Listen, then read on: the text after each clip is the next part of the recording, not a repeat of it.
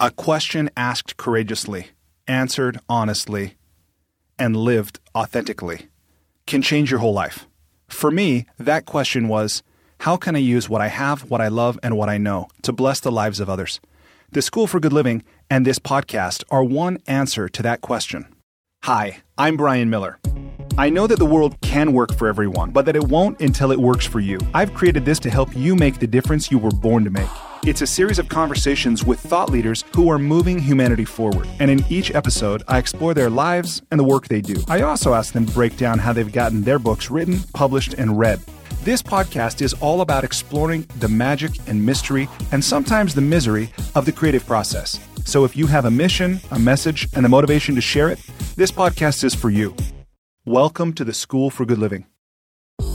Hello, my friends. Today, my guest is Askshay Nanavati, author of Fearvana, the revolutionary science of how to turn fear into health, wealth, and happiness.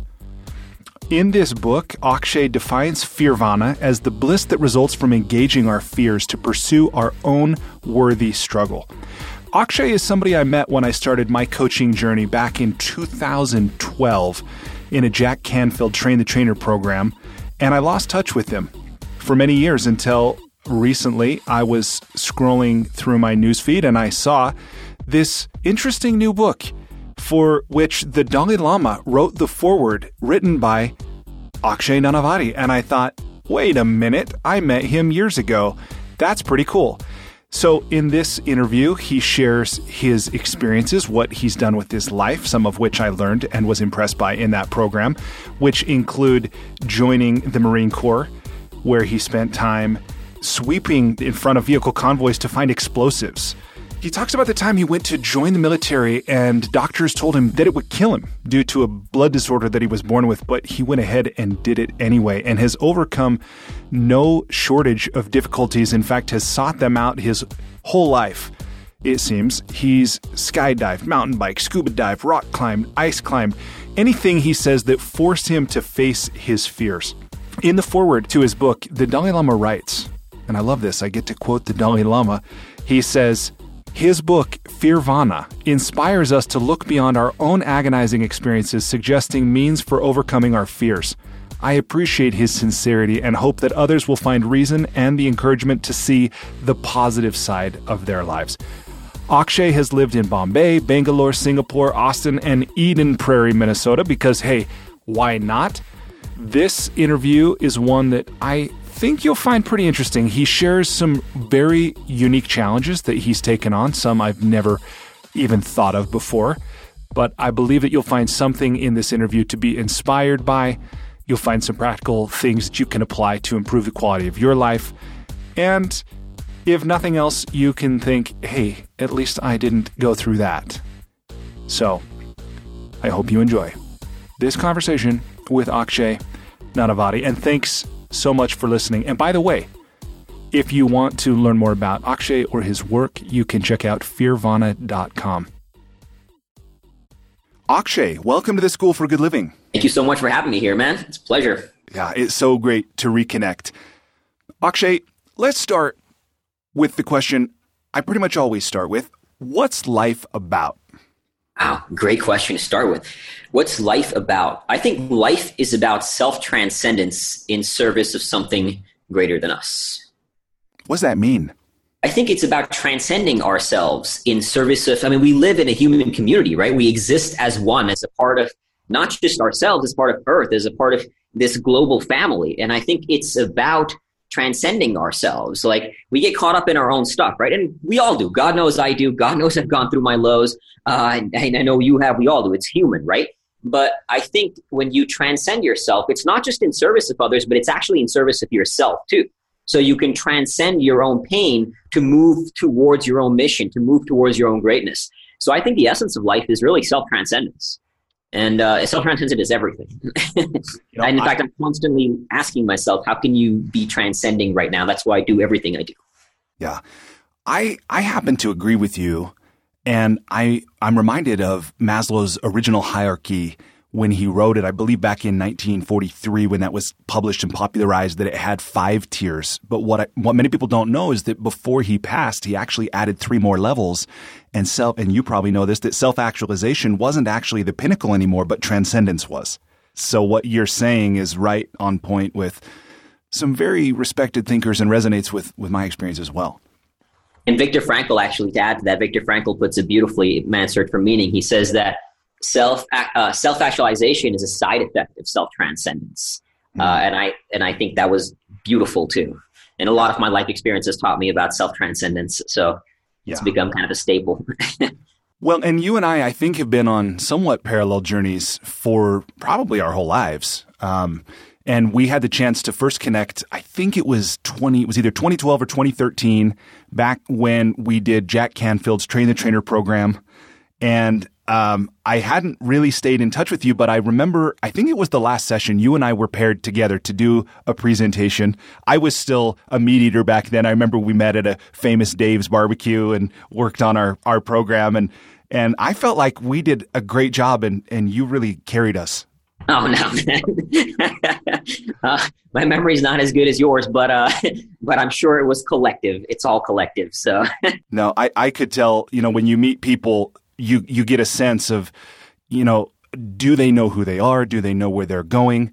Is their story one that they tell in a way that empowers them, or are they a victim of it? And I remember just in those, practice sessions where we were learning these skills as coaches and facilitators and trainers, that even then you had that congruence that I found very impressive. Oh, thank you. No, I appreciate you saying that. It's been a hell of a journey to get here, and obviously continually evolving, right? So It's been a good journey. Yeah. And I see that we've got a few friends just looking on your Facebook profile and having listened to a few of your other interviews. And of course, who's blurbed your book. It's pretty cool for me to see. Looks like we're both connected with Marshall Goldsmith. Yes. Tell me how you and Marshall linked up. So we linked up actually. So through my dad was doing some work with this professor Jagdish Sheth from I think it was Emory in Atlanta. And so I met this professor Jagdish Sheth, and I'm not trying to say this to brag, but he was very impressed with me and my work. And he is good friends with Marshall Goldsmith. So he kind of recommended me to Dr. Goldsmith. And so then I shared my book Fearvana with Marshall Goldsmith, and he loved it and endorsed it. So it was a real blessing to get endorsement from him, because I love his work. I loved Triggers, fantastic book. And obviously he's amazing. So it was really cool to get an endorsement from him as well. No, absolutely. Marshall is somebody that I really admire and aspire to emulate in many ways.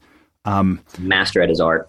One thing that, speaking of people who've blurbed your book, which is this book Fearvana, that we'll talk about, the revolutionary science of how to turn fear into health, wealth, and happiness. I did also want to share this with you because I thought it was kind of a fun point of interest, but I've been interviewing for a new operations person to help me with the School for Good Living. My guy recently got recruited by Amazon, and he's moving on. And so as I was interviewing people, one of my favorite questions is, what are you reading? And one of the gentlemen that I interviewed, he had it on a list in his phone, and I said, do you mind if I look at your list? And he had recently finished reading Fearvana. And I was like, that is so awesome. Yeah. Always really cool to hear that. Yeah. Especially when it makes an impact, it's a beautiful thing. That's what matters. Will you just share with me how did you get the Dalai Lama involved with, commenting on your work and involved with your work? I mean, that's pretty amazing. Getting the Dalai Lama forward was a tremendous blessing, as you might imagine, a tremendous blessing.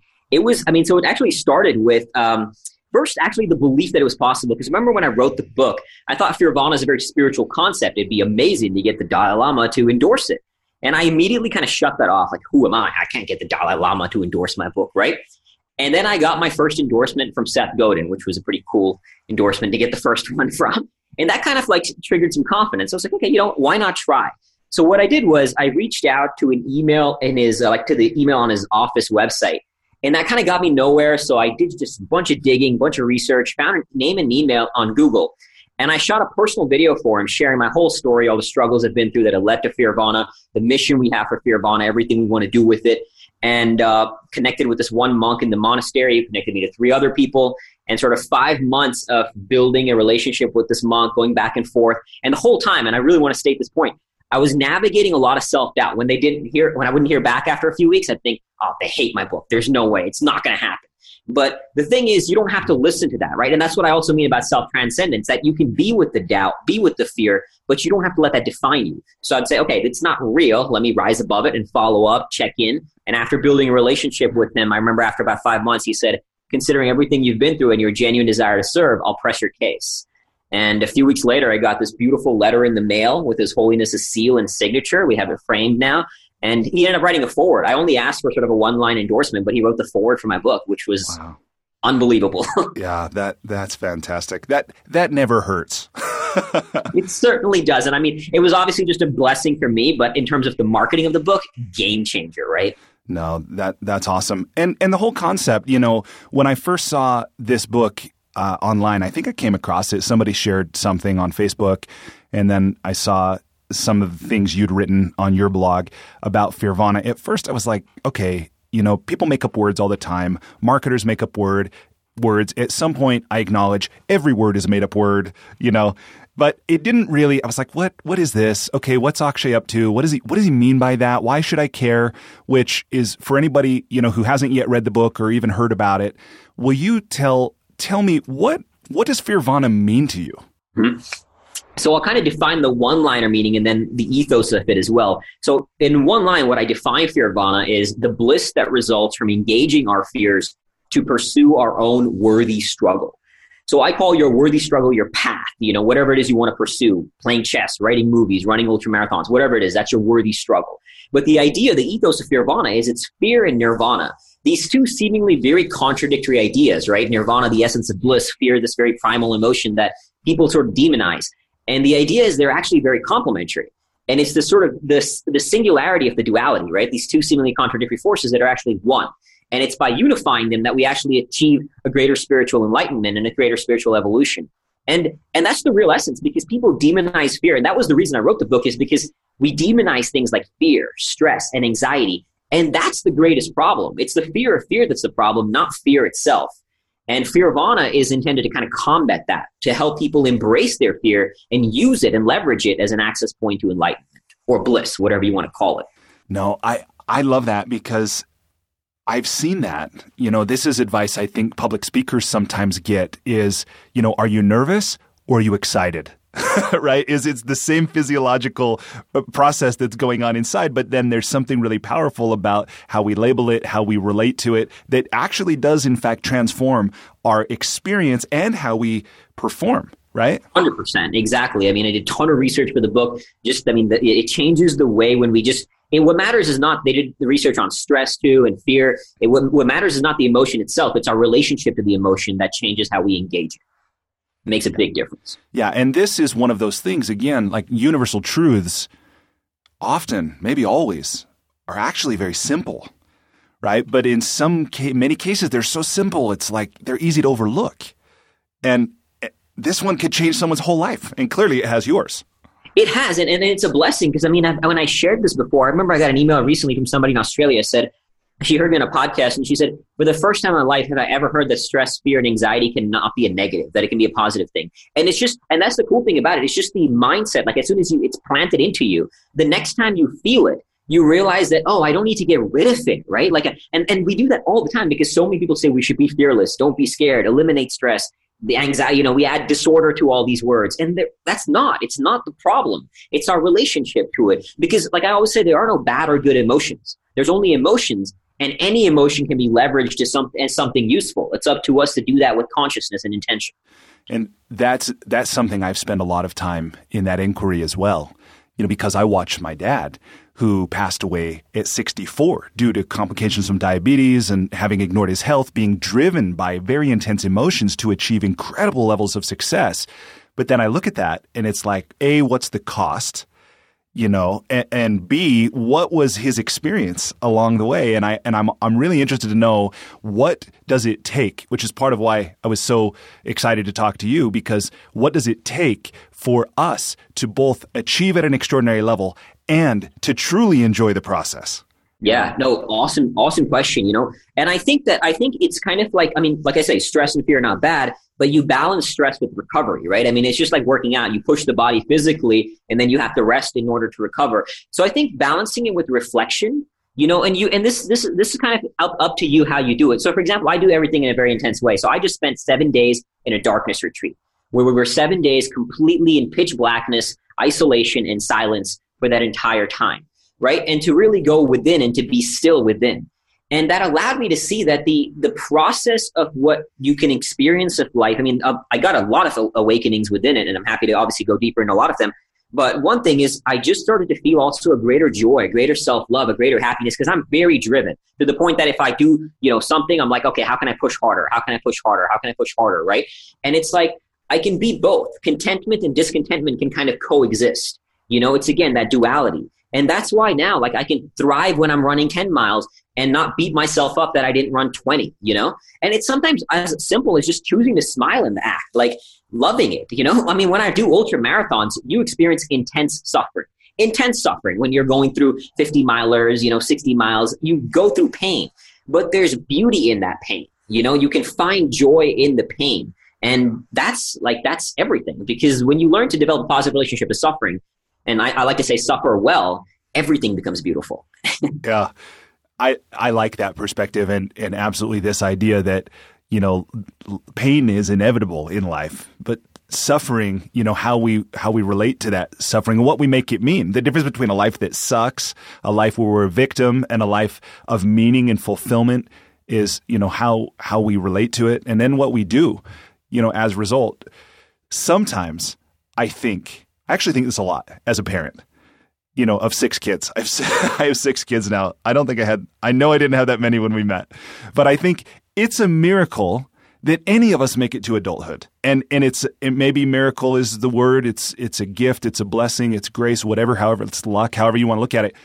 But as I read in your book and I've listened to you share a bit about your life experience, I wonder if maybe you feel that way particularly about yourself for some of the challenges you've been through. And I wonder if you'll talk about some of those challenges and then how they've led you to where you are now and writing this book. Yeah, sure. I mean, definitely a miracle that I've made it as far as I have. I mean, it all kind of started when I moved to Texas from Singapore and India at 13. Soon after moving there, I got very, very heavily into drugs, into alcohol, and being the extreme personality I am, I was me and this one other guy were the first person in our group to start going into harder drugs. And he is no longer alive because he OD'd. And that could have easily been me. I lost 2 friends to drug addiction. And I was the one, I used to cut my arm. I have cuts on my arms, burn on my arms, because I was the one pushing the line in drugs and doing these extreme things in a very negative way, right? Why? Do you mind if I ask why? I mean, not every 13-year-old that is kind of transplanted to a new environment engages in this kind of self-destructive behavior. Why do you think it was that you did? So it was, just for the record, it was like 2 years later, so maybe when I was 15 or 16. But I think because part of it is, I was very lost. I had moved by this point to 4 cities by the time I was 13. And I was kind of finding my way. So when I got into a group, I wanted to be the cool one in the group, right? And I don't blame my friends. I take full responsibility for my behavior. But I always look back that, let's say I had somehow found a group of ultra runners. I probably would have gone big time into ultra running back then, Yeah, or a computer nerd. You could have built Microsoft before Bill and Paul. I would have probably been way ahead in my life at this point. But again, no regrets. But I kind of got into that group and I was very lost. And so I kind of molded into that environment. And I was always, even when I was a kid, like when we used to play games, I would be the competitive one. I had to win everything. I had to be the best at it. I used to get scars from playing rugby and I loved my scars. They were like wounds of war, right? That I earned this. So that kind of mentality was maybe to some degree, I don't know, nature, right? So I don't know. But when I got into that group, it pushed me into drugs. And then I just took it to the next level. I was like the one doing things like throwing knives in the air, by no means a professional at it. Like, God knows I should have probably been cut many, many times, but somehow I made it, right? And we used to do a lot of dumb things that could have gotten us killed. And again, I lost 2 friends to that lifestyle. But I got out actually watching the movie Black Hawk Down. That movie was a trigger that changed my life. I think you've seen it, right? I have. Yeah. Was it 93? Didn't that film come out back in? Because that was this Somalia. It was obviously after the events in Mogadishu. Yeah, so it's a war movie based on a true story about these Rangers in Delta, the special forces that go into Mogadishu, and sort of a simple operation goes horribly wrong. And it just, I mean, it's a amazing reflection of the valor. And I mean, of course, the horrors of war. But like there's a scene, for example, where these two guys in the chopper, Gary Gordon and Randy Sugar, they volunteer to go on the ground, knowing that thousands of armed enemy personnel are about to kind of swarm on this chopper, but they volunteer to go down anyway to protect one of their fallen soldiers. And both of them died. But that guy is still alive today because of their actions. And they received the Medal of Honor posthumously for their valor, which is the highest award in the military for valor. And watching that kind of triggered something in me, that what kind of human being has the courage to sacrifice their lives like that for another human being, you know? I still remember that day watching the movie. And after that, I went over to my friend's house, borrowed the book, and just started devouring book after book on military, on war, on training in the military, on life in combat, everything. And that was something so appealing to me, to live in a world where what matters is the good of the group, to sacrifice yourself, because war is this very intense experience. It brings out the worst of humanity, but at the same time, it brings out the best, because you see people doing things like that. You see people jumping on grenades to save their fellow human beings. And I wanted to see what it would bring out. Like, I wanted to go into an institution where you live for the good of the group. So almost overnight, stopped doing drugs and decided to join the Marines. But it was a fight to go into the Marines because I have a blood disorder that 2 doctors told me would kill me in Marine Corps boot camp.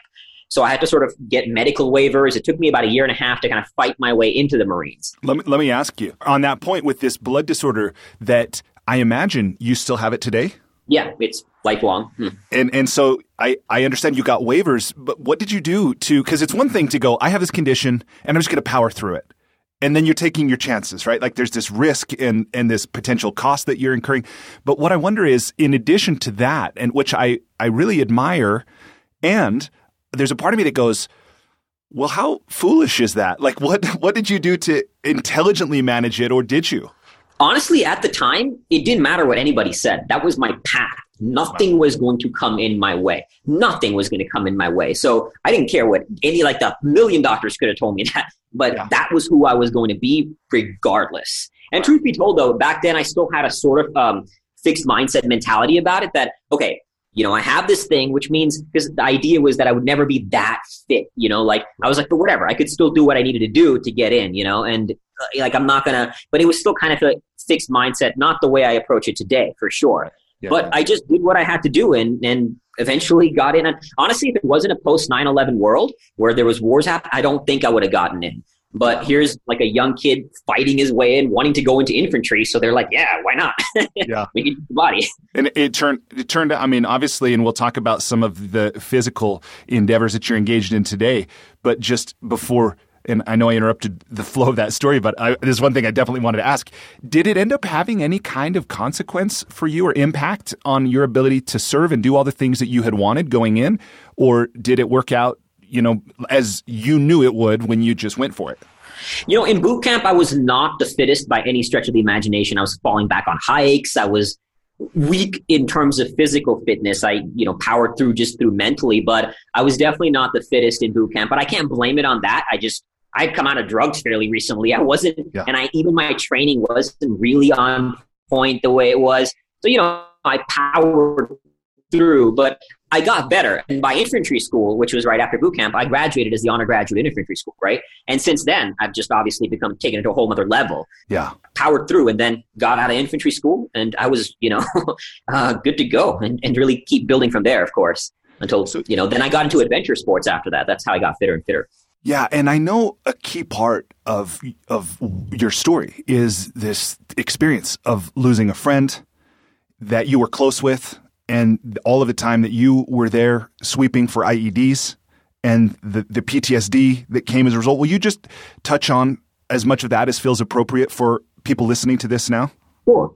Yeah, so when I came out of infantry school, I joined this unit in Texas, and there was another friend of mine there, Neil. We got very close. He was in the unit. We were in the unit, both kind of boots in the sense we were both new Marines.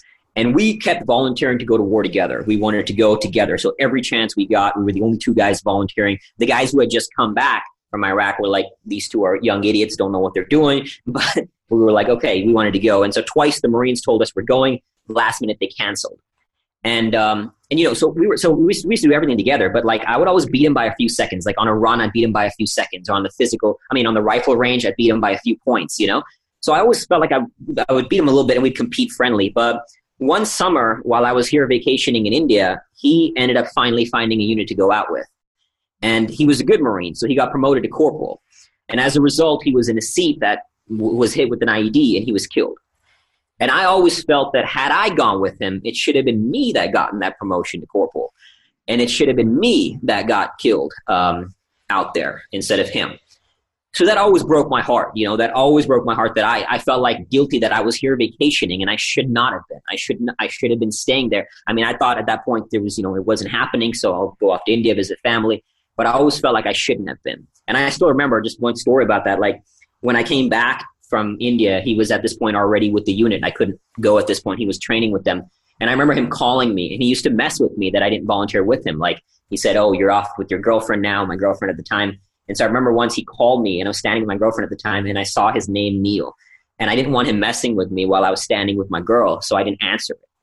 And I never got to talk to him again. And so those moments kind of stay with you. And so I remember then when I finally got the chance to go, I kind of went with this mentality that like, I'm not coming back. If somebody, and it's a very naive perspective of war, admittedly, but it was like, if somebody's going to die out there, let it be me, not nobody, not anybody else. And again, I admit that it's a very naive perspective, but that was kind of how I went out there. And my war was not what it was. And, and they came back but I mean, it was obviously a tough experience. As you said, one of my jobs out there was to walk in front of vehicles to look for bombs before they could blow us up. So, but it was like, I was happy to do that. What is that like? I mean, I can imagine that every day that's got to be, I would think that would just be terrifying. That like literally you wake up and you're like, oh, today's the day, or something. But what is that experience like? What do you look for? How do you know? And how do you know you're not walking into an ambush? Or you're not going to step on a landmine or an IED? I mean, like literally, will you just walk me through? What's your approach to that? We would stop whenever there's like a danger zone. So like a bridge, because there could be bombs planted under, at this point, because of the war in 2007, we had these sort of things, I forget what they were called, that blocked the sort of radio signals. So the bombs you could use against us were not as advanced. They'd require wires. As a result, you kind of look for people in the distance who are watching. They had to be, you look for wires. If you're walking through an area of heavy sand, you're walking around looking for the sand, and you're doing, you do the best you can, I guess, but you never really know. And the part of it is also just, it's a counterinsurgency environment. So in the sense that what I mean by that is you're walking through cities and most people, I mean, they're civilians. So 99.9% of us don't want to kill somebody innocent, right? But you never know. It's like, again, this was the challenge in Vietnam. You never know if that person was a person who wants to kill you. So like one example of that is when we saw women who were wearing the burqas, what the men started doing was sometimes they would wear the burqas because they knew we wouldn't physically search women out of respect to women, but we would sometimes physically search men. But because we wouldn't touch women, they would wear the burqas and wrap a suicide vest around them. So every time we saw women, we'd often look at their feet to see if they have sort of manly looking feet. And it's this thing, like you never really know but at the same time, you don't want to kill somebody innocent. And it's like this toss up. So you're kind of always a little bit on edge, but also just to kind of qualify, my tolerance of risk was pretty high at this point because I used to do many dangerous things before going to Iraq. I used to free climb rock walls without rope. I was a mountain climber. I had been ice diving. I had skydived. I'd broken 4 bones in 3 months from skydiving and rock climbing. So I was big into these things that pushed my limits. So by the time I got to Iraq, my tolerance for fear and risk was very high, more so than some of the younger kids who were getting out there and a lot more on edge, I was kind of like, used to the environment to some degree. How has that, man, that sounds like, first of all, it sounds to me like that would be a situation where your adrenals would just be shot. Like your ability to ever relax or even get rest, be, sharp mentally, that kind of thing. What's been the impact of that after you came home and how did you deal with it? But when I first came back, I came back to my senior year of college. And I struggled with it. I mean, I was, drinking and I was like, screw this. I want to go back to war. So I tried to volunteer to go back. I said, send me to Afghanistan, send me to Iraq. And I said, I don't care. Just send me to somewhere. I wanted to go back to war because there's a kind of peace in war. Ironically, there's a simplicity to war and there's a purpose to it. There's the camaraderie to it. There's this heightened experience of life that college was just this, kind of meaningless thing. And college students, again, whining about silly things. But again, at that point, I didn't have the awareness I do, so you can't expect everybody to have the same perspective you do, right? We all do the best we can with our level of consciousness. But at that point, again, I didn't have that awareness. So I was like, these kids know nothing, and I just want to go back. But I didn't get my chance again. Volunteering is surprisingly hard. So eventually I got again to grad school and then got a corporate job for a year and a half. And then it started to really take its toll. I mean, I was still drinking, but never really thinking it's a problem because, college students drink, whatever, and drinking weekends. I was still getting my grades, really good grades, all that kind of stuff until years later when it was started to really, really take its toll. And that's when, at this point, I quit my corporate job to ski I dragged a 190-pound sled for 350 miles across the world's second largest ice cap in the world. And truth be told, sorry, go ahead. What was the corporate job you quit to go do that? Well, I worked with this company, Volt. It was a sales and marketing gig with them. So actually, the day I signed up for that job, I knew exactly which day I would quit because I had already signed up for that expedition a year and a half later. Oh, wow. So I was like, I know. And the worst part was I got promoted 2 weeks before trying to quit. And I'm like, damn it. So you signed up. So you had this intention for your future. Yeah. As you signed up for the job. And then tell me again, how much did the sled weigh? It was a 190-pound sled when we started. It was 32 days worth of food and supplies to survive in minus 40 degrees, one of the very hostile environment. In fact, the year after our crossing, a British explorer was killed out there. Wow. So the storms got horribly bad out there. But we spent a month. And again, when I look back, though, I was craving environments like that. I was running away. I did not like the normal world. I wanted to go to hostile environments where death is more certain, where life is more simple. And so I was seeking it. And then when I came back from there, I started building my business. And, it was going well. But that's when things started to really slide as well in terms of my, now I didn't have the structure of a corporate job. I didn't have this expedition. And I just had to deal with my own demons. And that's when they really started to rise. And it started to get really bad. I started drinking more and more. I was having issues, to be very frank and vulnerable, physically with my wife. And it wasn't anything physical. It was psychological. So that's when my wife at the time finally pushed me to go get checked up. And that's when I started going to the VA. That's when they diagnosed me with PTSD. And it was going further and further. And it just started spiraling. And one day, after 5 days of binge drinking, I was at the point where I'm drinking liters of vodka. And I'm drinking till I pass out, wake up drinking, wake up and pass out, wake up drinking. And 5 days later, I woke up and I still remember. I only remember because of the fact that my mind was in such a state of chaos. And I remember thinking that this pattern of drinking and sobering up would never change. So I was like, let's just go to the kitchen, pick up a knife and end it all. And it really horrified me that I could actually think about taking my own life because that was the first time that I thought about doing that. Wow. And that was a shocker, as you might imagine. That's scary. Yeah. Yeah. And I know some people listening will have been in a somewhat similar place. I mean, as much as all of our journeys are unique, for sure, our experience is our own, that I have this theory that emotions are locations, and we visit places of darkness or places of isolation and this kind of thing. Tell me, when you got to that place, what changed? So I was shocked that I thought that. So I remember kind of going up, my wife, I was downstairs, passed out on the couch. My wife was at the time up in the bed and was horrified and thinking through this whole thing. But truth be told is after that, I kind of fell right back into the pit. I think it was a week later, started drinking again and I went back into the binge. But that was the trigger that slowly, I still don't think that there's one magical aha moment that changes. It's you can have an aha moment, but then you have to ingrain it. You have to take that habit and soak it in so that there's actually creates long lasting change. It's not like one click and suddenly everything magically changes. But that was the trigger that started the process to say, okay, something's really got to go differently.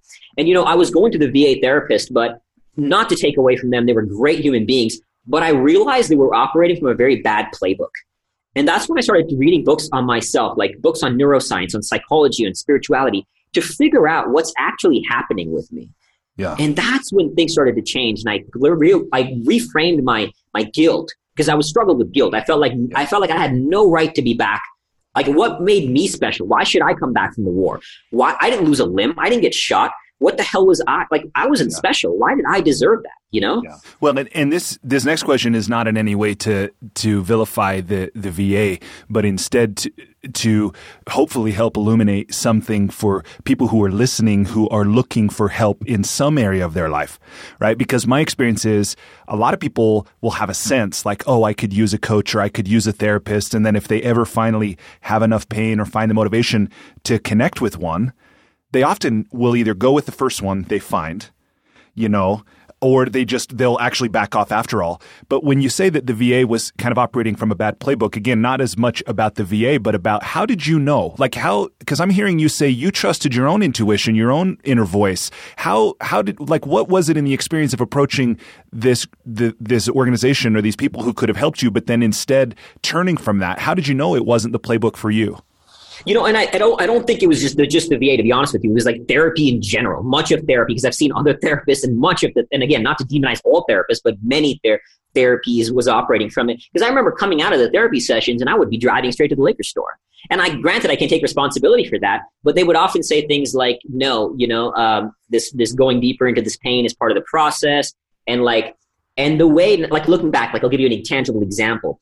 Was when the way memory works, they would send you into this dark space and then putting you there. And memories don't work like a video camera. It's not like every time you access, let's say a year ago, you're not accessing that state. You're accessing the last time you accessed that state. So let's say you keep accessing 1 year ago, but you keep accessing it from a very disempowered place. Suddenly, a potentially happy memory 1 year ago can become disempowered and negative because you're accessing the last time you access it.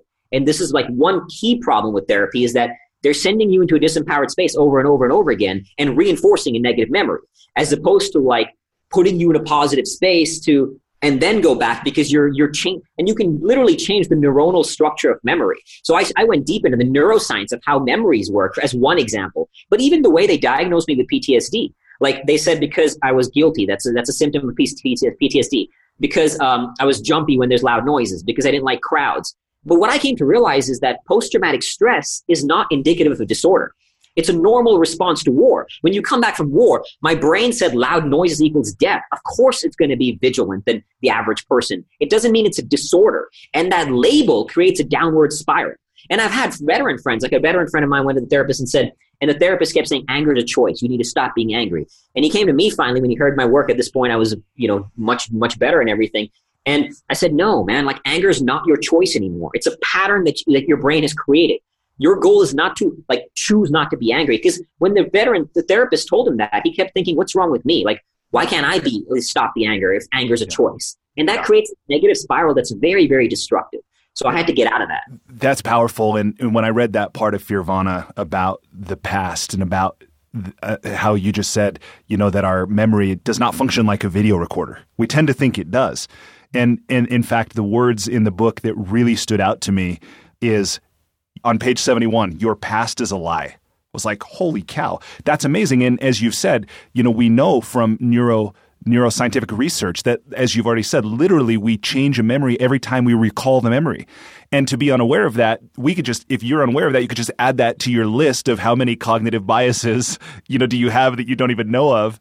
And that's one thing I really appreciate about your book is that you take a lot of research and then you weave it together with your experience, stories from other people, and present it in a way that is not only understandable, but we can apply it. And it's not as simple as often it's not as simple as, hey, just don't be angry. It's just a choice, or don't be sad, or don't be whatever. But this is something that obviously you've lived, and it has a quality to it beyond just if somebody told you this one day. So I really appreciate that about your book. Thank you. No, I appreciate you saying that. It was definitely a hard thing to write, but I'm always blessed when it's making an impact. Yeah. Okay. So you mentioned the thing you did in the darkness, the 7 days. I understand you went to Germany for that, which I want to ask you about. And you have also engaged in, you have this goal right now, this commitment to run border to border across every country in the world. Right. So I want to ask you about that. But knowing that, and knowing that you have also done all these things, like you mentioned, this mountain biking, scuba diving, rock climbing, ice climbing, anything that forced you to face your fears.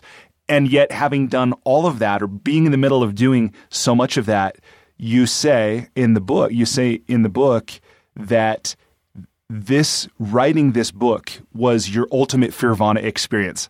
I'm like, wait a minute, holy crap, for somebody who's been to war, who's done all this stuff, how could writing a book be the ultimate Fearvana experience? Will you touch on that for a moment? Sure. Writing a book was absolutely terrifying because you're putting this thing out there and you're always asking, is it going to suck? Is it garbage? Is this any good? Are you going to get that 1-star review on Amazon, right? And all of these things. So it's a really terrifying experience to combine your knowledge into this work, and it's never going to be perfect, right? And so writing this was a really scary experience. And that's what I realized again, that everything can be scary. There's no bad or good fears. It's just fear. That's why I don't even like the term irrational fear. It's just fear. Deeming it irrational somehow, it creates a negative relationship to that fear. But by engaging the fear, and I always like to say fear propels you to prepare. By engaging the fear, you can actually understand it. So I ask myself, okay, what am I scared of? Why am I afraid? What's the worst case scenario? How can I prepare for that? So I studied from good authors like our mutual mentor, Jack Canfield, to study from him, and obviously he's a master at what he does in terms of writing books. And I studied from people like him, like Tim Ferriss, about how do you write a good book? And because I was afraid, I wrote a better book, a book that was, and I trashed over 100,000 words worth of work to get to this end result. I mean, 100,000 words. That's a lot of work. Yeah. And I'm talking that's a minimum. So, but I got to something that now I can hand with just anybody and feel truly proud of it. I confident in its ability that people will enjoy it, people will get value from it, But it was only because I was scared that I could produce something. If I wasn't scared, I'd be put whatever out there, And that's the beauty of fear. It actually allows you to engage. I mean, even when I skied across Greenland, I was terrified. So I trained for it. I used to drag tires around the streets of New Jersey for hours to prepare for this thing I was really scared for, And that's why I do things that's scary. I'll bet your neighbors thought you were really weird dragging tires around. All the time. I got stopped all the time. It was funny when somebody would stop me and be like, what are you doing? And I would tell them what I'm doing. They're like, but why? Why would you do that? Yeah. Well, and I love too, I hadn't actually heard this before, but I love the quote you included of Sir Edmund Hillary about it's not the mountain we conquer, but ourselves. Yeah. It's oh man, it's powerful. Yeah. It's a beautiful quote. I mean, all these trips we climb, it's the journey within that matters. When you're running an ultra marathon, when you're, skiing across an ice cap, it's not that it's not what matters. It's what happens here. It's happened within that makes a difference. Yeah, that's beautiful. Okay, so in just a moment, I want to transition us to the lightning round. But before we go there, if you will, please share with me about this experience of spending 7 days in isolation, silence, and darkness. How did you even learn about it? Where did you go to do it? Why did you do it? And what did you get out of it? Yeah. So I was actually going to do one of those silent retreats, like a Vipassana, a 10-day silent retreat. Dude, everybody does those. I mean, but that's all I knew. I didn't know darkness retreats existed. The reason I was even going to go was because, and I talk about this even in the book, is that one of my greatest fears was stillness. With all the doing, with all the running, I was very, I was terrified of being still. So I wanted to engage that fear. And I'd also gone through a fairly challenging divorce. My wife was battling some of her own demons, moved into a meditation ashram, and our marriage ended, and we were deeply in love. I talk about her a lot in the book. So when that ended, it was challenging. And so I was like, all right, it's time to, and I actually broke my sobriety when that happened as well. So I was like, okay, there's some gaps, obviously, clearly, that I need to work on. And that's what had me say, okay, let's go deeper. Let's go deeper within. And while researching these silent retreats, I stumbled upon the idea of a darkness retreat. And I was like, me being me, I'm going to take the most extreme path possible. So I was like, forget about a silent retreat. Let's go into silence, darkness, and isolation for a week. So I did the research again and found this one in Germany. It would look like a really, really good one, and it was amazing. And decided to go do a week out there. And you basically, you sit in a room. There's options where you could do it with like a counselor. They come in and you still stay in darkness, but a counselor. I decided, nobody, just isolation with me. And you just sit in this room in pure isolation and silence for 7 days in pitch darkness. Like you cannot see your hand in front of you, darkness. And it is wild what happens to you and to your brain and to the experience. And you start seeing lights. You have these crazy light shows that are just surreal light shows. But by going so deep within, you kind of discover a lot more within yourself. Because, we live in a world that so runs away from stillness, right? Yeah. We're never still, never still. Yeah, especially in America. I mean, globally, to be sure, but in America where it's progress, it's innovation, it's productivity, absolutely. Yeah, and the thing is, though, that like stillness actually contributes to productivity. Without a doubt, that's why now we're seeing like meditation and all that kind of thing. But I was taking stillness to an extreme, but we just running away from ourselves. And the thing is, when we actually go within, it's scary, it's hard. You're going to find your demons. But what I found within was actually not so much my demons, and I found just a greater sense of joy and self-love. I found like great answers to things I was struggling with, abstract concepts like the meaning of life. What is God? What does enlightenment mean? I mean, again, I'm not saying my answers are the right answers, but I got answers to questions like that satisfied me at least. Well, let me ask you this on that topic. Did the answers you get come in like fully formed linguistic phrases, or was it a sort of knowing? I mean, tell me a little bit more about that, because when you say that, it's like, well, how soon can I get to Germany? You know what I mean? Right.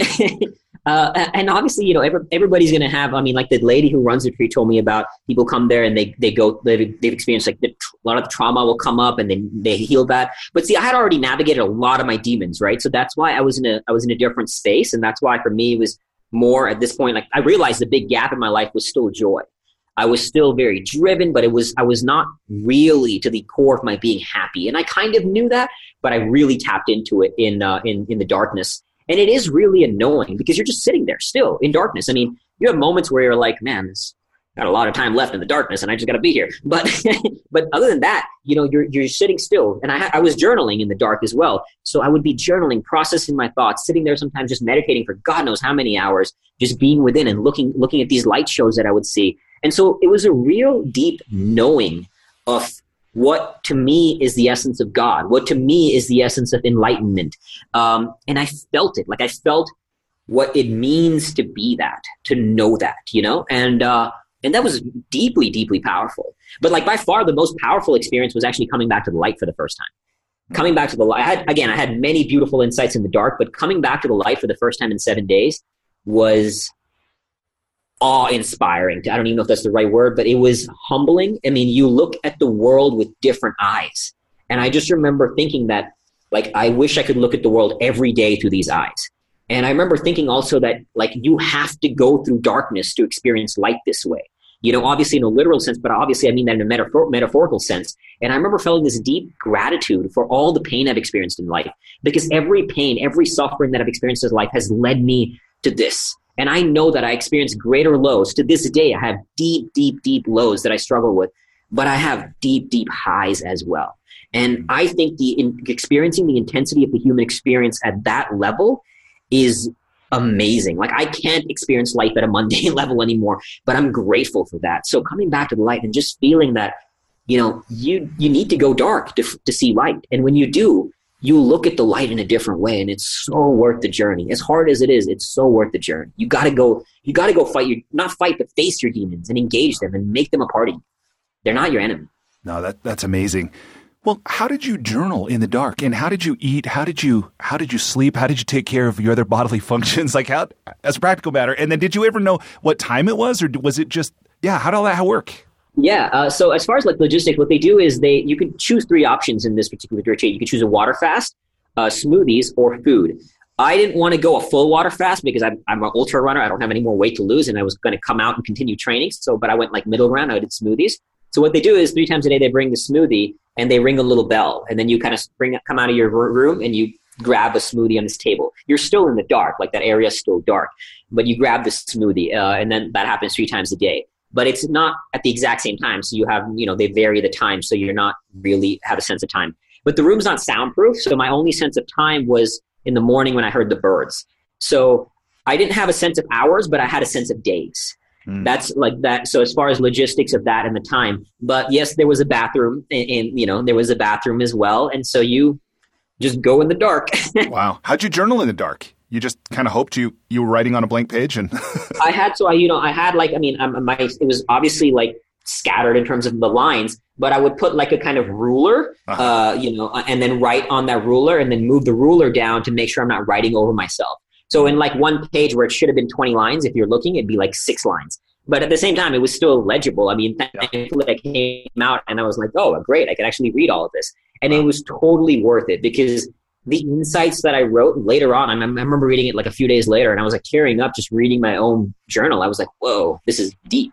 I've actually thought that writing my next book, I should go just live in the dark for a month and just write there. I think that would be really cool. So if I understand what you're saying, that you literally had the experience of being in complete darkness, of course, knowing you're in darkness, but actually perceiving light as though the room were illuminated? Is that what you're saying? As real as anything else that you're seeing. And the lights vary. I mean, what I saw in the first 3 days, I would see these purple light shows, almost like, like a lava lamp.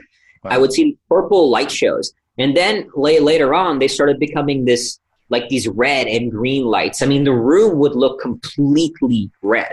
And I remember a few days when I was maybe 5-6 days in, my eyes would be closed. And I remember a couple of times touching my own eyelid because I was like, am my eyes actually closed? And it was so bright because often when I'm on a plane, I sleep with an eye mask because the eye mask covers the light. But I'm in pitch darkness and it was so bright that I couldn't sleep.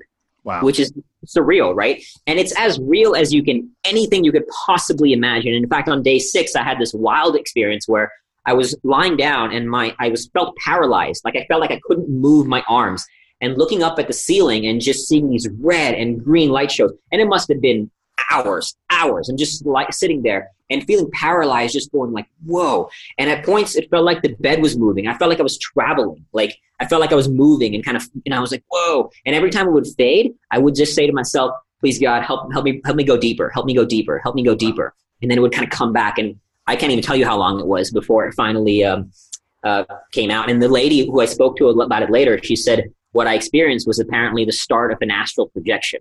I had no idea, but that's what she told me. And I was like, wow, that's pretty intense. Yeah, that is. And I wonder, did you ever wonder at any point if this was an LSD flashback?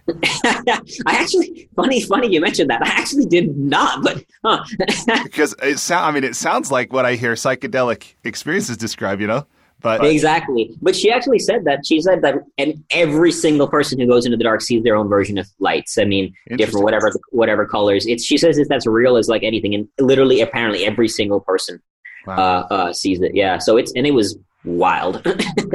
So, just if you're willing, would you share the name of who organized this, and just give us an idea of what someone could expect to pay for this kind of amazing experience? It was dark. I think the website is darknessretreat.net. If you Google Darkness Retreat, they're actually the first ones that come up, darknessretreat.net. And the cool thing is they actually list other Darkness Retreats on their own site. So they're not like trying to be, they're just sharing everything. But they look like one of the most professionally run ones, and they really were. They were on point. Beautiful people, beautiful experience. And I think I paid for 7 days with the smoothies. It depends what you choose. About $1,000. Oh, that's pretty reasonable. Yeah. Yeah, it's not crazy expensive by any means. I mean, you could do that on a vacation. My vacation was darkness. When it comes to taking on something so damn ambitious, right, that any one of us we all have our equivalent of that we kind of hope for, maybe we've forgotten, we don't really allow ourselves to dream. What do you say to people who are in this situation of like they've got this big aspiration, this BHAG or whatever they might call it, mm-hmm. but they're not, for whatever reason, doing it? What do you say in terms of like actually going for it and organizing your life, maintaining a marriage, staying healthy, keeping your income or whatever? Like what can the quote unquote, the normal human being take from what you're doing instead of just looking at it and going, well, yeah, Akshay's just crazy. That's just the kind of extreme person he is. What do you say to the average person who's stuck not yet pursuing their dreams like that? Yeah, of course, it's hard, like the first, it's without a doubt really challenging. And coming back to the one thing I said earlier, like the fundamental thing is the most important thing you can do is start developing a positive relationship to suffering. We live in a world that feeds easy, and there's plenty of experts out there that's saying, here's the easy way to develop habits. And the more you fit into that person, like that mentality of easy, you're dooming yourself for failure right now. So first off, just set up that whatever path you pursue, there's going to be a great deal of suffering and pain and hardship. But that's not a bad thing. Yeah. That's a beautiful thing. Once you accept that reality, that's the foundation. Yeah, and Akshay, honestly, the way you phrased this it opened something up for me when you say, by making our lives easier, we are not making our lives better. Exactly. Easier is not better. And you see that. You see that all the time today. I mean, that's why more young kids are struggling with depression, with suicide, with all these kind of things, because, many reasons, but part of it is that we live in a world seeking out easy. if adversity is like it's not only inevitable, but I believe it's desirable. And when we actually seek it out, we're actually setting ourselves up for, in a way, an easier life. So first off, accepting that. When you do that, that's the essence of the mindset piece right there. And then it's kind of breaking down the chunk into small goals. Like even when I run, like, let's say 100 miler, right? Or, 50 miler, you can't think about mile 50. You're stepping stone. You're breaking it down into small little chunks, and you keep at it. Like you're training in the little chunks, one day at a time. And you're going to go through falls. It's inevitable. You're going to go through falls. But when you start building that habit pattern, it becomes a part of you. And this is another thing. Like, I don't like the idea of this work-life balance myth. It's like, consume yourself. Obsession is a beautiful thing. Consume yourself in the path that you want to pursue. Let it consume you. Let it devour your soul. Let it devour your soul. And then you're going to have to, one other thing, realize that as you're going through this journey, you are not your thoughts, your feelings, your experiences. You're going to feel self-doubt. And this is another thing that angers me with the sort of expert industry. There's so many people saying, eliminate fear, eliminate stress, self-doubt. Here's how to be confident. Don't expect to be confident. Like, when you pursue something, you cannot be confident if you've never done it before. So don't expect to be confident. Confidence is the result. It's not the fuel. Commitment is the fuel. And commitment comes from the willingness to suffer well, as I like to say. So remember, you're not your thoughts, your feelings, your experiences. You're the thinker of your thoughts, the feeler of your feelings, and the experiencer of your experiences. So if there was one thing I could say, one single thing, is if you master that space between what is and who you choose to be outside of what is, that space is your destiny. That space is your destiny. So one mantra I like to say is, be with what is, but do not become what is. Be with what is, but do not become what is. And when you do that, there's all kinds of little things about goal setting and that kind of stuff, right? If setting the goal is breaking into chunks. And I think that kind of stuff is more out there. But I think it's more, what matters more in terms of your question is the mindset piece, because that's going to trap everybody. You can go Google stuff on goal setting and set the little chunks and all that. But the willingness to suffer well is the fundamental barrier. And then realizing that, okay, I can feel self-doubt. I don't have to be confident. I just saw this huge personal development guru talking about how you should be confident. And it's such a destructive mindset. Because then people, I'll give you an example again. Sorry, I go on rants because it frustrates me. But but I was working with this guy who said, I'm just waiting for the fear to go away so I can quit my job and start my business. And I said, that's your problem, man. You're waiting for the fear to go away. Because he thought he should be fearless. He should be confident. I'm like, no, man. How can you be confident? You've never done this before. Be scared. As long as you get comfortable with that fear, you're able to suffer well. That's when you will succeed. And you have to train in that. Go out there and practice suffering, Exercise is obviously my favorite way, but I love it because it's a simple thing everybody can do. Barring serious physical issues, it's a simple thing almost everybody can do.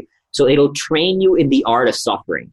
And as you get better and better at it, you'll be able to handle whatever life throws your way. And of course you'll fall, God knows I've fallen, but you will at least have a stronger ability to get back up. I can see how that perspective, it's kind of like a bundle of perspectives. If one really got, and not just at the intellectual level, I'm not my feelings. I get that. But if they really had the experience of not being their feelings, how that could in fact be liberating. And that's why right from the start, we said self-transcendence, right? That's what this is. This is self-transcendence, is not just in service of something greater, but even in service of yourself. Transcend your feelings. That's why I love ultra running. When I do long distance running, it's like a microcosm for life.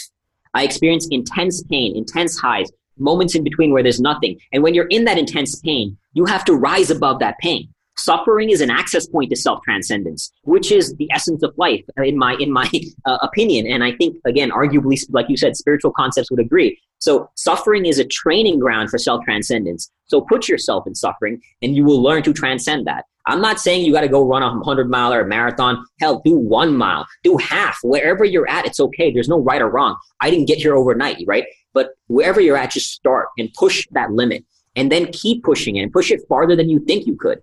And I guarantee you will start building a self-transcendence muscle. Well, and what you say too about no fear is irrational or unreasonable. And this part of what I'm taking away from what you're saying is this thing about acceptance, about, being with what is, being honest with it, being accepting of it, and then just using that as the starting point, because it doesn't serve anyone to be honest or to be ignorant, of where we are or where we want to be. And what you're saying, although it can sound conceptual, I think we all have the opportunity to actually live this in the unique circumstances and events of our own lives. Yeah. You're feeling fear before talk, right? And you still talk anyway. That's transcending. I mean, it doesn't have to be something crazy like running 100 miles. It's all these little things, and we all go through it. So when you notice it, like ingrain it within your soul and leverage it as the next stepping ground. Well, it's something you said too, because this whole conversation about perspective and how we choose to view things or experiencing things. Just this question, it's kind of a silly question, but I just want to bring it up here. If you try to fail and succeed, which have you done? I like that. No, but so much of this is perspective, right? It's great. Okay. All right. So let's transition to the lightning round. I want to ask you about 10 questions. Okay. So question number 1. Using words other than a box of chocolates, please complete the following sentence. Life is like a... playground. That came to me first. All right. Number 2. What's something at which you wish you were better? What's something I wish were better? I guess at scaling businesses rapidly. Okay. Number 3. If you were required every day for the rest of your life to wear a T-shirt with a slogan on it or a phrase or a saying or a quote or a quip, what would the shirt say? Suffer well. Number 4. What book, other than your own, have you gifted or recommended most often? The Success Principles by Jack Canfield. Okay. Why that? Sorry. Man's Search for Meaning. I got to throw that one in there. Man's Search for Meaning. Viktor Frankl. Yeah. That, in fact, is the most common book. That's the most common answer for guests on my podcast. Yeah. I forget that it's those two because I do recommend Man's Search for Meaning a ton. Yeah, it's amazing. Tell me why Success Principles? I liked his book because I thought it was a good summary of a lot of different principles. That came to me more like first because I just recently recommended it. But I would have to say if the most was definitely Man's Search for Meaning because I recommend that a ton. It just, like I said, it just came because I was recent. But yeah, Man's Search for Meaning I think is just the essence of everything. I mean, it's such a profound book. But I did like Success Principles because I think it's a good summary and it's a deep, of a lot of personal development concepts. Okay, next question. So you travel a ton. What's one travel hack, meaning something you do or something you take with you when you travel to make your travel less painful or more enjoyable? Well, my favorite thing is exercise as soon as you hit the ground wherever you go. You'll get over jet lag rate like that. Like whenever I travel, I'm just putting on my running shoes and I'm out there just exploring the place. Plus, it's a really cool way to explore the place. Yeah. Do you find that cardio, like running, like you're saying, is more effective in that, or even just doing like strength training, push-ups or anything, isometric, anything? What works best for you? I love running, obviously, but I also think because it's a cool way to see the place. You see so much more. I mean, I just remember recently I was in Bhutan. As soon as we landed, I put on my running shoes, went out there and did like a 10 mile or something like that. And I got to see the land in a different way than you would if you're just driving around, right? So I like it. But I mean, I think doing anything actually even do exercise on the plane. I do push-ups on the plane. So that's all. It just gets the blood flowing and it gets over the jet lag, gets over that, like fogginess of travel. And you're hitting the ground running, like, excuse the. Akshay, do you know how dirty those airplane floors are? I hear things, but I've been in some poor conditions, so I'll be okay with it. Okay. What about, is there anything that you make sure to take with you, a certain alarm clock or supplements or a certain kind of pillow, or you mentioned an eye mask? Like, is there anything that is always in your backpack, your carry-on when you travel? My supplements, like I got my green powders. Green powder is fundamental to always get the alkalis in the body. But nowadays, especially, I carry my Hammer supplements. I was recently sponsored by Hammer Nutrition. So that transformed my running. And so I carry my supplements is like the go-to. I don't go anywhere without them. Right on. Okay. What's one thing you've started or stopped doing in order to live or age well? I stopped drinking and I stopped drinking and started I eat very, very, very healthy. So that keeps me on point. My supplement, I think green powder is taking those in. Yeah. All of that kind of just, putting the right stuff in your body. Are you vegetarian? I'm not though. Yeah. So I do eat meat. I know. Well, no, I mean, for how much you do, I ask for my own curiosity, because over the last few years I've transitioned to a vegetarian lifestyle, and I'm concerned it will catch up with me that I haven't consciously done anything to replace the protein that I'm not getting from meat. And I wondered if you might have something that's worked for you. But no, I still eat my meat. okay. All right. Okay. Next question. What's one thing you wish every American knew? To stop looking for the easy, quick way out. The Americans are binge watching TV, eating fast food, or we're just looking for easy. And I just think that I wish we would all embrace suffering in a more deep and powerful way for our own happiness. It's a weird business model I have. Like my, businesses are generally there to solve people's problems and make their life easier. Mine is designed to make people's life tougher. A lot of people are looking for that, though, whether they know it or not. No. I agree. I think that's a hidden secret of the world, that we want to suffer well, but we're trapped in a way of an environment that feeds into easy. And so ultimately, we're all affected for environment unless we really exercise a high degree of self-awareness to rise above it. I totally agree. I have this philosophy that we engineer circumstances, relationships to keep us in. But anyway, this is your lightning round. I'm going to get us back to it. Okay. What's the best relationship advice you've ever received and successfully applied? To acknowledge each other more. I can't remember who gave it, but I remember when my wife and I started doing this thing. That my wife at the time, I started doing this thing where every evening we would just say, what would you like to be acknowledged for? Or what can I, and we would actually acknowledge we would first say, what would you like to be acknowledged for? So we would say, they would, tell me what I want, and then we'd also say, and I also want to acknowledge you for, because we live in a world that only points out the wrong, right? And again, it's nobody's fault, but it's just kind of human nature. I mean, with kids, right? What do? Don't do this. This is what you shouldn't do. How often do we actually praise what's right? And I think if you do that more often, everything will be better in all your relationships. Acknowledge people more. I think that's a really cool thing about asking, what would you like to be acknowledged for? Yeah. And to create that. Oh, yeah, we don't get that. And sometimes it's nice to ask that and say, hey, I feel like I did this and you weren't, and I wasn't acknowledged for it. So acknowledge me, and then you do it. And so it was a good question to ask each other. Yeah. And you can do that with friends, with family, with parents, right? Yeah. Well, I'm reminded, I'll be running a coach training program next month, and I'm going to use that. Awesome. I hope it makes a difference. Have the participants invite, that. So that's great. Thank you. Yeah. Okay. So I'm going to put this in here to make sure that I include it and not try to squeeze it in at the end. If people want to learn more from you, or they want to connect with you or follow you and your work, what would you have them do? You can find me at fearvana.com. It's Fearvana, fearvana.com. And the book is also on Amazon. 100% of the profits from the book are going to charity. So we're supporting some really, really amazing causes through the book. So on Amazon, and finding me at Fearvana. Wow, that's awesome. And speaking of giving, as a way of expressing gratitude to you for the time that you've devoted to sharing your experiences and your knowledge with me and our guests, I've gone on kiva.org and made a microloan to an entrepreneur in West Bengal, a woman named Purnima. She's 27 years old. She has a family of 4 members, and she's going to use this money to help purchase more vegetables in order to expand her business. Love that. That's awesome.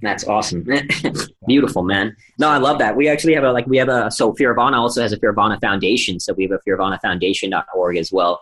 That's another place you can find me and the work we do. We're still updating some of the work we do, but yeah, it's on there. That's beautiful. Well, great. Okay, so the last part of our conversation here, I want to talk a little bit about your creative process, and I want to talk about your approach to thought leadership and how you, I say market, but marketing is one of those words for me like mindfulness. I don't love it. I feel like, what the heck does it mean?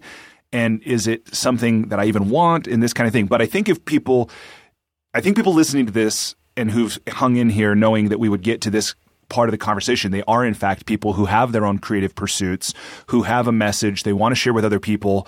They maybe haven't figured out exactly what it is or how to package it and how to communicate it to other people. And I know this is not necessarily a simple question, because there's these two components. There's getting the book done, and then there's also telling the world about it. And I want to ask you about both of those and what your thoughts are. So where should we start? I'll ask you. Yeah, I guess we can start with the writing process. But in a way, you actually also want to be thinking about the marketing or the end result as you're writing the book, which I think a lot of authors don't do. And it's a good idea to be thinking, what's the end result you want as you're writing it? Because you can actually write for that audience. Sorry to jump in, but I want to ask, because I agree with you, and I didn't interrupt earlier when you were talking about this, but I thought, what about begin with the end in mind? When you were talking about the 50-miler, you can't be thinking about mile 50. You got to be thinking about the next step. And so I agree. I think there's a logic to both of these, but tell me how you apply that to the act of marketing and creating this work. Yeah, so, I'm thinking okay, who do I want to reach with this book, right? And, I mean, you see, the idea of fear can pretty much apply to every single human being on earth, right?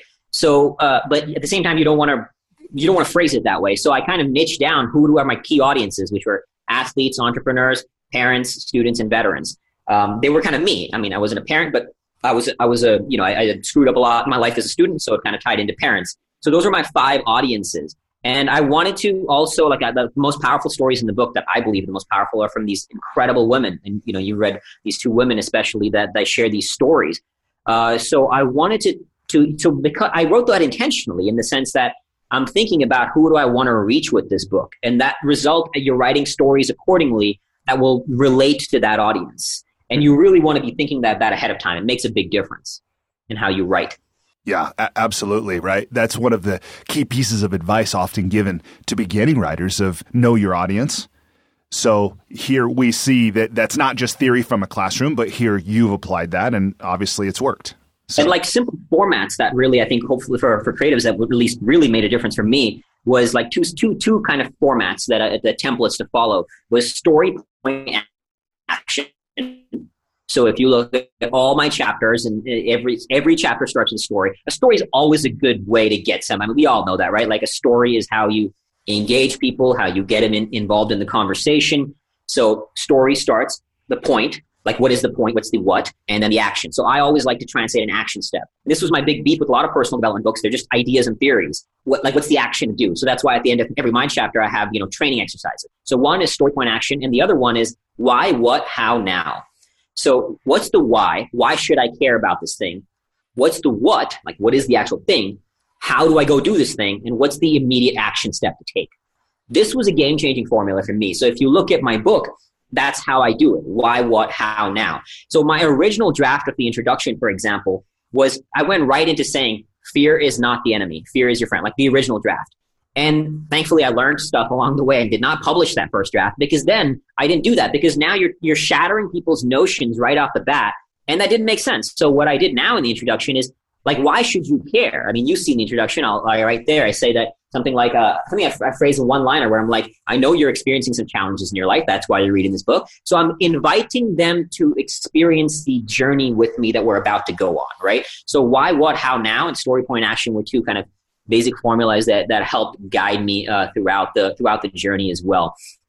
But yeah, and then and every chapter is breaking into chapters, breaking into smaller chapters, so it makes it easier to read for people. Those are little things that make a big difference as well. How did you find your stories? Because I know this is something that can be challenging. It's been challenging for me. I think it's challenging for a lot of people, where stories, when they're done well, you're right, they're memorable, they're effective, they're motivating, like this kind of thing. But they're also almost invisible. It's almost like the water that we swim in, right? What's your advice about, or your experience of identifying stories, kind of figuring out how to chunk them down and where to insert them into a book that you're sharing with people? Oh, it's a constant editing process. I mean, I change stories all around. Like the introduction, which is one of the most important parts of the book, because you got to get people in. The amount of times that was edited to figure out which story to actually use in the introduction was ridiculous. So, as you're finding it, it's a little bit of a process of playing around. And that's one thing too. One huge writing tip. While you're writing, don't edit. I was doing this initially, and that's a bad idea. When you're writing, just write flow, just keep writing. You edit later. That was a big mistake I made initially in the writing process. So one sort of side tip, but finding stories, I mean, in terms of finding him, it was a little bit of a luck for me to find such incredible stories of these unknown people. These weren't, I mean, I share some famous stories, but the most powerful ones in my opinion, like from Alice to this lady Charu at the end, a woman who's paralyzed from the neck down. And that was just an aunt of mine. This woman, Alice, I happened to meet somewhere. She told me her story because we just connected. And I was like, can I use you in her book? I mean, can I use your story in my book? And we actually changed her name because she didn't want to share her story. I mean, it's an incredible story. You read it. Woman was raped when she was a child, gang raped when she was 15. Awful. I mean, just crazy things. But how she responded to it was unreal and just incredible. So it was sort of luck, but sort of you're also digging, you're also finding, you're talking to people. You got to get out there, put yourself out there, listen to some shows. Maybe there's something in there. So, somebody could find a story and by listening to some of these shows. And then it's just, really playing around which story fits where. So even Alice's story, it actually moved chapters around a lot before it finally ended up in the chapter that it did. But you're going to have to just write and flow. And then when you edit, then you'll figure out, oh, maybe this goes better. And writing stories is hard. Like writing those stories, like writing Alice's story of how she was raped was an incredibly hard story to write because you have to tell that with enough, to convey the horrors of what she went through, but you don't want to get so graphic that it's just too much. Right. And it's like this dance between that. I mean, I can't tell you how many edits that story went through. Same thing with my buddy Dale's story and Charu's story. So there's a lot about that, like using evocative imagery and there's definitely a lot of writing techniques. I went to journalism school, so that thankfully that also helped my ability to tell a story and get some power phrases in there. But read books that relate to you. That'll give you some idea on how to write for sure. Tell me a bit about how you structured the process and then how you organized each day. Because I heard you say, you scrapped 100,000 words. That's a lot of words. That's almost 2 regular length books. But so I love that advice too about don't edit, get it written first. But I imagine part of what, and you can correct me if this isn't the case, but I imagine part of what allowed you to do that was you had a map of where you were going, of what you were writing. And so how did you approach the outlining, the organization, the structure of the thing, and then how did you actually use your time each day or regularly to get that complete? Sure. So first you want to start, a great way to start is writing a book proposal.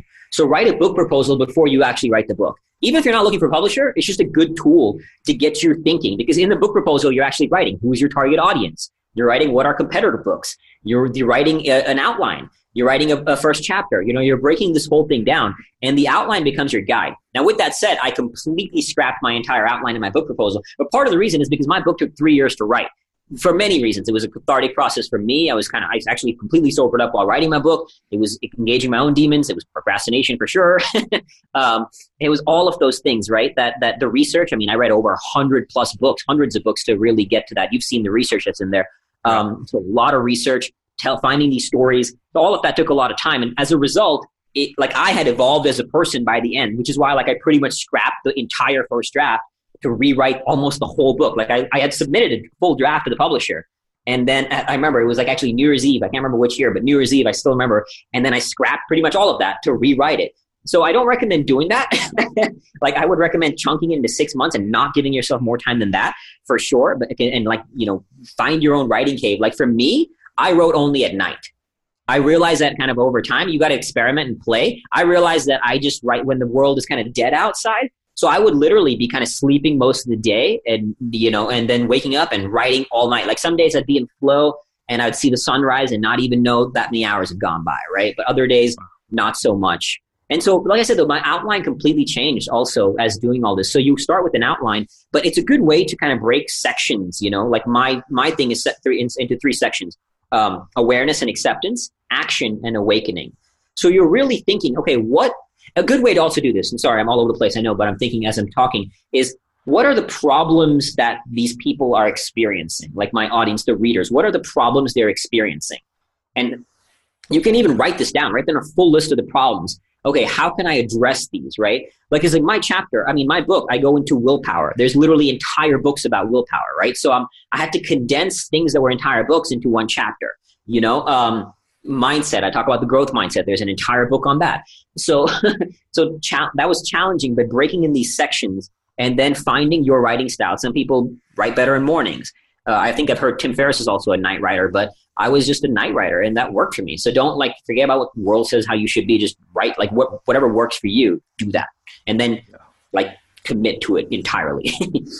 What did you find worked for you in terms of, I want to, for some reason, the French word accoutrement is coming up, but like what things in your space were useful? Did you brew tea? Did you have a plant? Did you light a candle? Did you have certain slippers? Or, was there some stuff that was kind of, it was there as your go-to? Yeah, it's a good idea to have like a kind of a ritual that puts you into the, like, okay, it's writing time, right? So like I had a particular chair that I would sit in. It was, I think that, what do they call it? Those, anyway, I had this particular place that I would go sit. One of the things I like to do is because I love the Dark Knight movie, so I had a Batman onesie. My Batman onesie was like, okay, I'm in Dark Knight writing mode. I don't think you've admitted that anywhere else, Akshay. I've done a lot of research and I haven't heard that yet. This one is the first. My Batman onesie. That's awesome. I love the Dark Knight, the Christopher Nolan's Dark Knight series. So anyway, finding kind of little rituals to put you in this space. I had, and for me, I obviously, like I've heard some people drink wine. Obviously I wasn't drinking, but you can make some tea. I just had water. Like that wasn't, but yeah, find your thing, and it'll take a little bit of experimenting, to play around with what works. But once you do, then just like go all in, and you got to get the support of the people around you, So my wife at the time was like, all right, do whatever you got to do. And, so I'd be sleeping during the day and writing all night. And you're going to have you're going to have those days where you're sitting there staring at your computer screen and nothing is coming out. Like if you're not able to fight those days, you're not going to finish your book. Yeah. You got to suck it up. It's going to happen. I mean, maybe not for somebody listening, like good for you. For me, it definitely happened. Yeah. I think it's common. I think it's very common for sure. Yeah. So, but face it and then keep fighting, keep coming back. And just like one thing that also helps is remembering that like what this is about, like what's the why behind this. I know a lot of people say remember your why, but it does make a difference, because like it took me so long, but when I finally finished it was realizing that like, what if I would have died tomorrow, not having actually gotten this thing out there, and that reminded me, and like, is this thing, I know people were struggling with fear. I mean, we know everybody's battling fear, stress, and anxiety. I mean, everybody. And I was like, this is my way to combat the traditional approach to these things. And I need to get it out there. And that kind of like helps, that'll help you fight through the challenges of writing a book. There's a great quote from George Orwell where he says, like, I forget the exact quote, but it's like, he says, writing a book is this exercise with the demons. And it's like, it's a really great quote. I wish I got to find it somewhere, but, but it's like, he talks about the hell of writing a book, and it's good though. I can even try to find it while we're talking here. Yeah. I'm looking it up right now. Maybe this is it. One would never write a book if one were not driven by some demon whom one can neither resist nor understand. Yes. Yeah. That's awesome. You gotta face that demon. Exactly. No, that's powerful. Well, and what you're saying too about this idea of what would my life be like if I died and didn't finish this book? I was actually touched by a piece of research you included, that the one that said a 2008 study by the University of Bath in the UK found that the strongest force of influence over consumers was exposing them to a terrifying version of their future self. Right? But that's what I think you're talking about, that emotions aren't good or bad, but we can use them with awareness as fuel. And if sometimes for people who are stuck in this creative process, if what helps get you unstuck is this idea of, what if I effing die without getting this book done? Right? And then now all of a sudden that's an empowering emotion. Right? Absolutely. Absolutely. I mean, Buddhism even has this concept of meditating on death. So I think staying present to your mortality is a beautiful thing to get you into action and get you out of your own way in service of your mission. One specific question on the creative process. In your experience, in your opinion, what are the qualities of a great sentence and how can we write more of them? Okay. So with great sentence, there's a lot to it, but I think when you're writing, especially telling a story, you want to use evocative imagery, use powerful adjectives and verbs, shorten and lengthen change the lengths of sentences. So kind of ignore a lot of the rules we learned in high school, so like I would say like 2-word sentences. I can't remember off the top of my head, but say 2-word sentences and then follow it by a run-on sentence, So vary the length of your sentences. That's really, really powerful. Use those literary devices, metaphors, alliteration. I mean, I think in one sentence, I remember when I talk about a thing, I say boom, just like boom. So I'm using that. Get people to feel. This is the big one. I think this is the essence now that I'm thinking about it, is show, don't tell. Show, don't tell. Show what's happening. Like there's a recent thing I read about the Rwanda genocide where the guy was saying that, like, he talked about how, no, it was about coming back after war. And they said that they came back so fresh that they had dirt and blood beneath their fingernails. Now you can come back and say that, you know, they came back from the war and they were really tired, but he showed it. Like now I can see that the dirt and blood, I can picture it in my mind, right? Yeah. So you want to guide people on this journey and have them see the thing. Choose meaningful details, like find the details of the story. So an example in Charu's story, I actually have this detail where I talk about, I think, the flowers on her blanket. You know, that's a detail to paint an image, to bring people into the thing. The storytelling part, like the emotional parts of a writing, to me, and I think a lot of people would agree, are more challenging than sort of rational parts. Yeah. The research parts, the rational parts were easier to write. I mean, it required research. The story parts were harder, like to do, because the editing and to tell it in a way that brings people along the journey. So, I think a lot of those things would help, but I think ultimately the essence of it would be show, don't tell. Yeah. And that would guide people in good writing. No, it is remarkable, isn't it? How both writing a book, reading a book, it feel in some way like a journey, like we're moving towards something, right? And life is that same. Okay. So last couple questions, I want to ask about. Now I want to ask again, I want to go back to that discussion of marketing.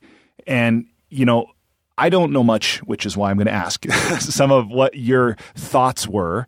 And by the way, I'm reminded Canfield was the one that helped open my eyes to this, where he would say, look, don't write a book and then think you're just going to send it to a publisher or you're going to find an agent and then the world is going to be excited about it and learn it. He's like, instead, his advice, I remember, was be thinking about how you're going to tell people about this, create awareness, get interest the moment you start writing it, so that there is this parallel process. And he talked about if you wrote it and just left it to someone else to do something with, that's a bit like having a baby and leaving it on a doorstep somewhere. So what have you found? Because clearly I found your book and a lot of books. Somebody told me there's 5,000 books a day published on Amazon. And there are more than 1 million books with 0 sales on Amazon. Yeah, I read a statistic that said over 95% of authors sell less than 250 books. Yeah.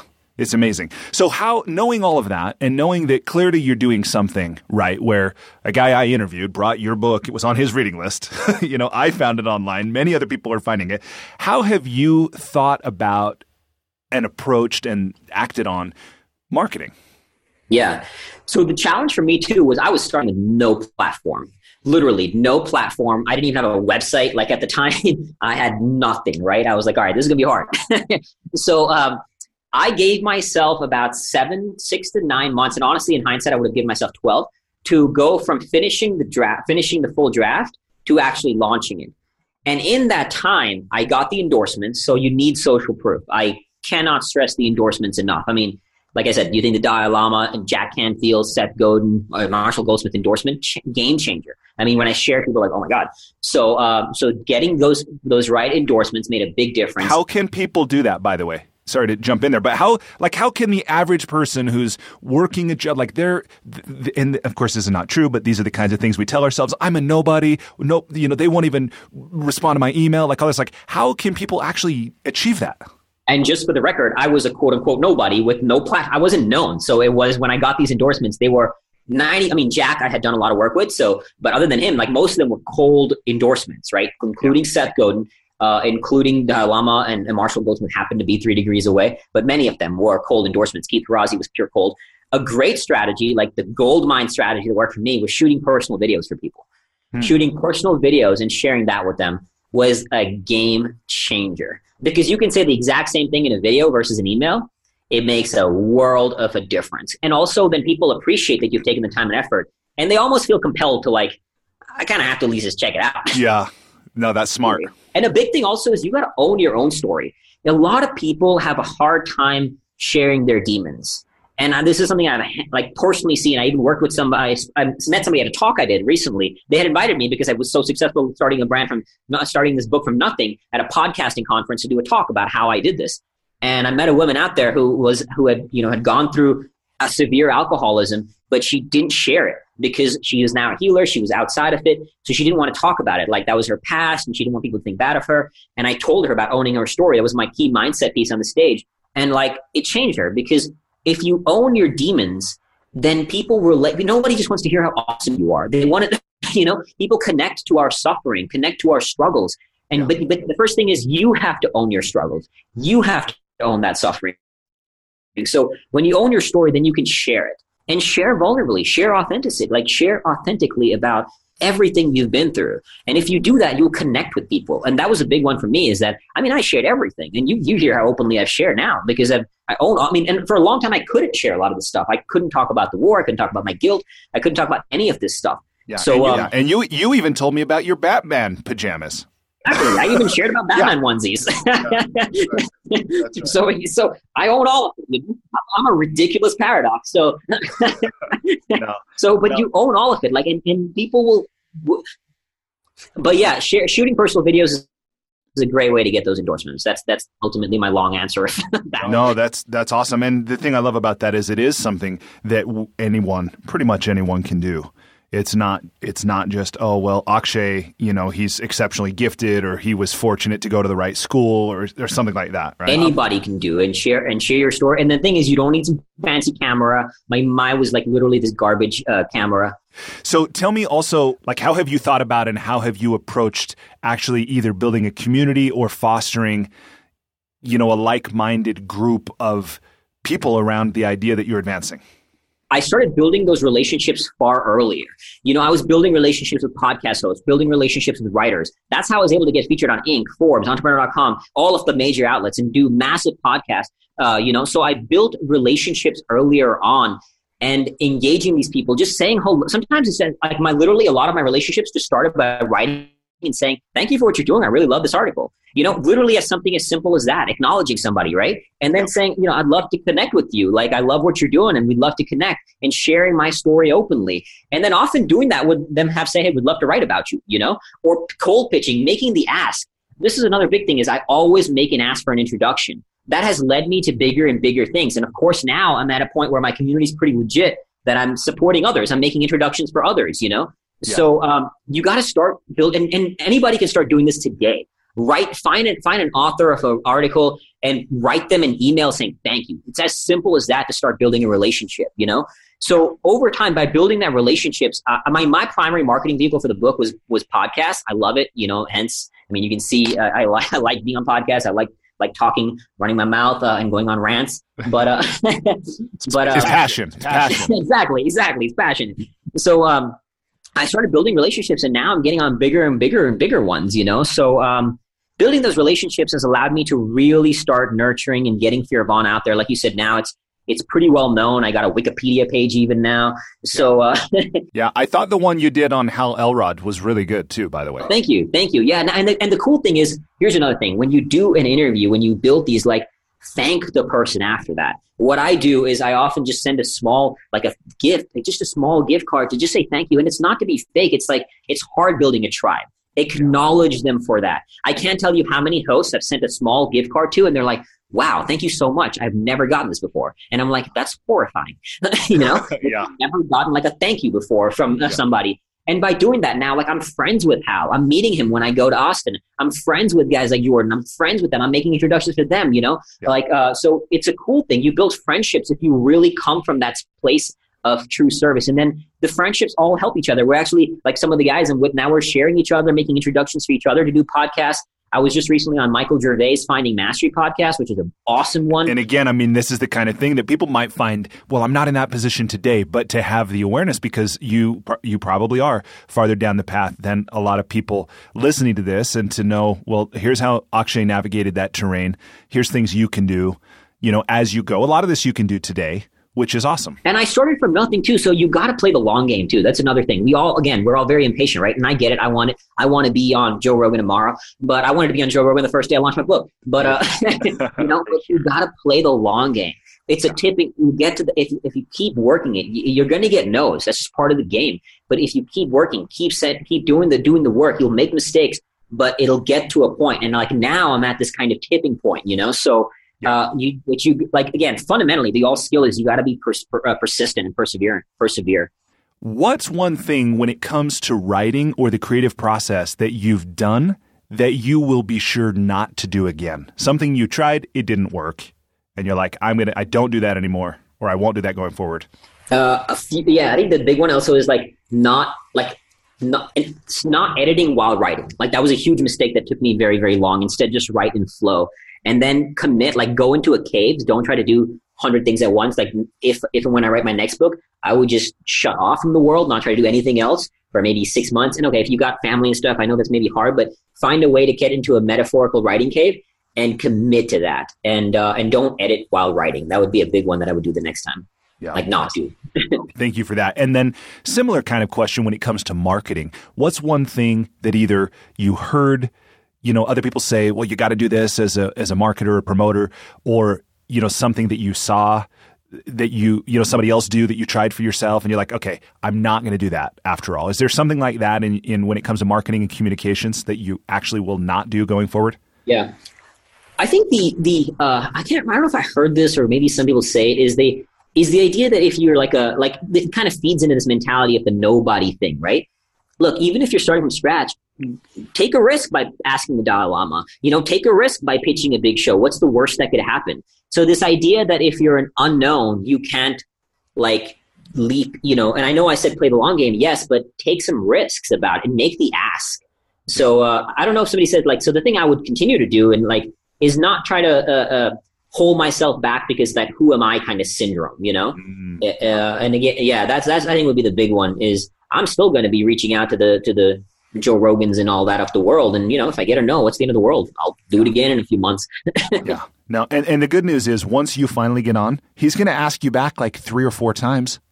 Right, exactly. Yeah. And for the record, too, it took me about a year to get on Michael Gervais' podcast. About a year of reaching out to him, about a year. So, wow. You have to be persistent, but it's worth it because one, he's just an amazing human being and I'm grateful to have connected with him, but it's also a great show. So you gotta play that long game as well and be persistent. And, if you get a no, it's not a no, it's a not now. There'll be another time and you can keep going at it and eventually it'll happen. I love that. Okay, and then the final thing is just what final words of wisdom, advice, instruction, encouragement, however you might think of it, what thoughts will you leave our listeners with as it relates to, getting their book or their product or their talk, their TED Talk, whatever it is, whatever creative endeavor they're in, what's your final thoughts and encouragement to them? I think with a creative endeavor, maybe touching on some of the things we said, or something I said earlier, but I'm trying to think because to me, it's not just the doing of the creative thing. It's it's everything is mindset. So I think that you're going to go through the fear and self-doubt. And that's okay. Don't expect to be confident. I have this kind of the 5 C's to confident that I like to say. Maybe this will help. The 5 C's to how confidence is developed. There's clarity. So clarity, what's the outcome? Okay, I want to write a book. Then there's commitment. So you got to make the commitment. When you commit yourself entirely. And then there's courage. So you have to take courage because you're going to have self-doubt. You're going to have fear. And then after courage, there's capabilities. So once you take courage and take action, then you'll develop capabilities. And then you will reach confidence. So I think this could be a really good way to summarize that is because a lot of the world will tell you to be confident as you're going to go do a talk I've heard people say calm your nerves and I think that's horrible advice or be confident when you're writing. And I'm saying don't be confident, just be committed and expect and take courage anyway. And you will develop capabilities. I wasn't good at all these things that I am now. I developed it. So I think those 5 C's to confidence will hopefully be helpful in a creative endeavor as well as in life, right? Yeah. No. But that's the big mistake I see is the idea that we should just be confident. No, man, you're not going to be confident about something you've never done. How could you be? I love that. And the way that you boil that down of don't be confident, just be committed. It's that's awesome. So thank you for that. That's great. Absolutely. Okay. Well, Akshay, I've enjoyed this so much and I've taken away so much from our conversation, from your book, from videos of yours I've watched, the time we had together. We'll always have Long Beach and Phoenix. So yeah, thank you. Thank you so much. Thank you so much for having me on the show, man. It was a real pleasure speaking with you. Thoroughly enjoyed the conversation as well. Yeah. Next time you're in Salt Lake City, please let me know. You're always welcome as a guest in my home. And I know it's just a matter of time until you're here because Utah really is the center of the universe. Oh, I love Salt Lake. I absolutely love it. My trainer is out there. I have good friends out there. I was potentially planning a trip this summer, so I will keep you posted. Awesome, man. Well, I look forward to the next time we connect, whenever it is. In the meantime, enjoy India, and thanks for staying up late to do this show with us. My pleasure, brother. Despite living in an age where we have more comforts and conveniences than ever before, life isn't working for many people. Whether it's in the developed world, where we're dealing with depression, anxiety, addiction, divorce, jobs we hate, relationships that don't work, or people in the developing world who don't have access to clean water or sanitation or healthcare or education, or who live in conflict zones, there's a lot of people on the planet that life isn't working very well for. If you're one of those people, I invite you to connect with me at goodliving.com. I've created Life's Best Practices Breakthrough Coaching to help you navigate the transitions that we all go through. Whether you've just graduated school, you're going through a divorce, you just got married, you're headed into retirement, you're starting a business, you just lost your job, whatever it is you're facing, I've developed a 36-week course that you go through with me and a community of achievers and seekers who are committed to improving their own lives and the lives of others. So through this online program, you will have the opportunity to go deep into every area of your life, explore life's big questions, create answers for yourself in community, get clarity and accountability. If that's something you're interested to learn about, I invite you to contact me directly at brian@brianmiller.com or by visiting goodliving.com.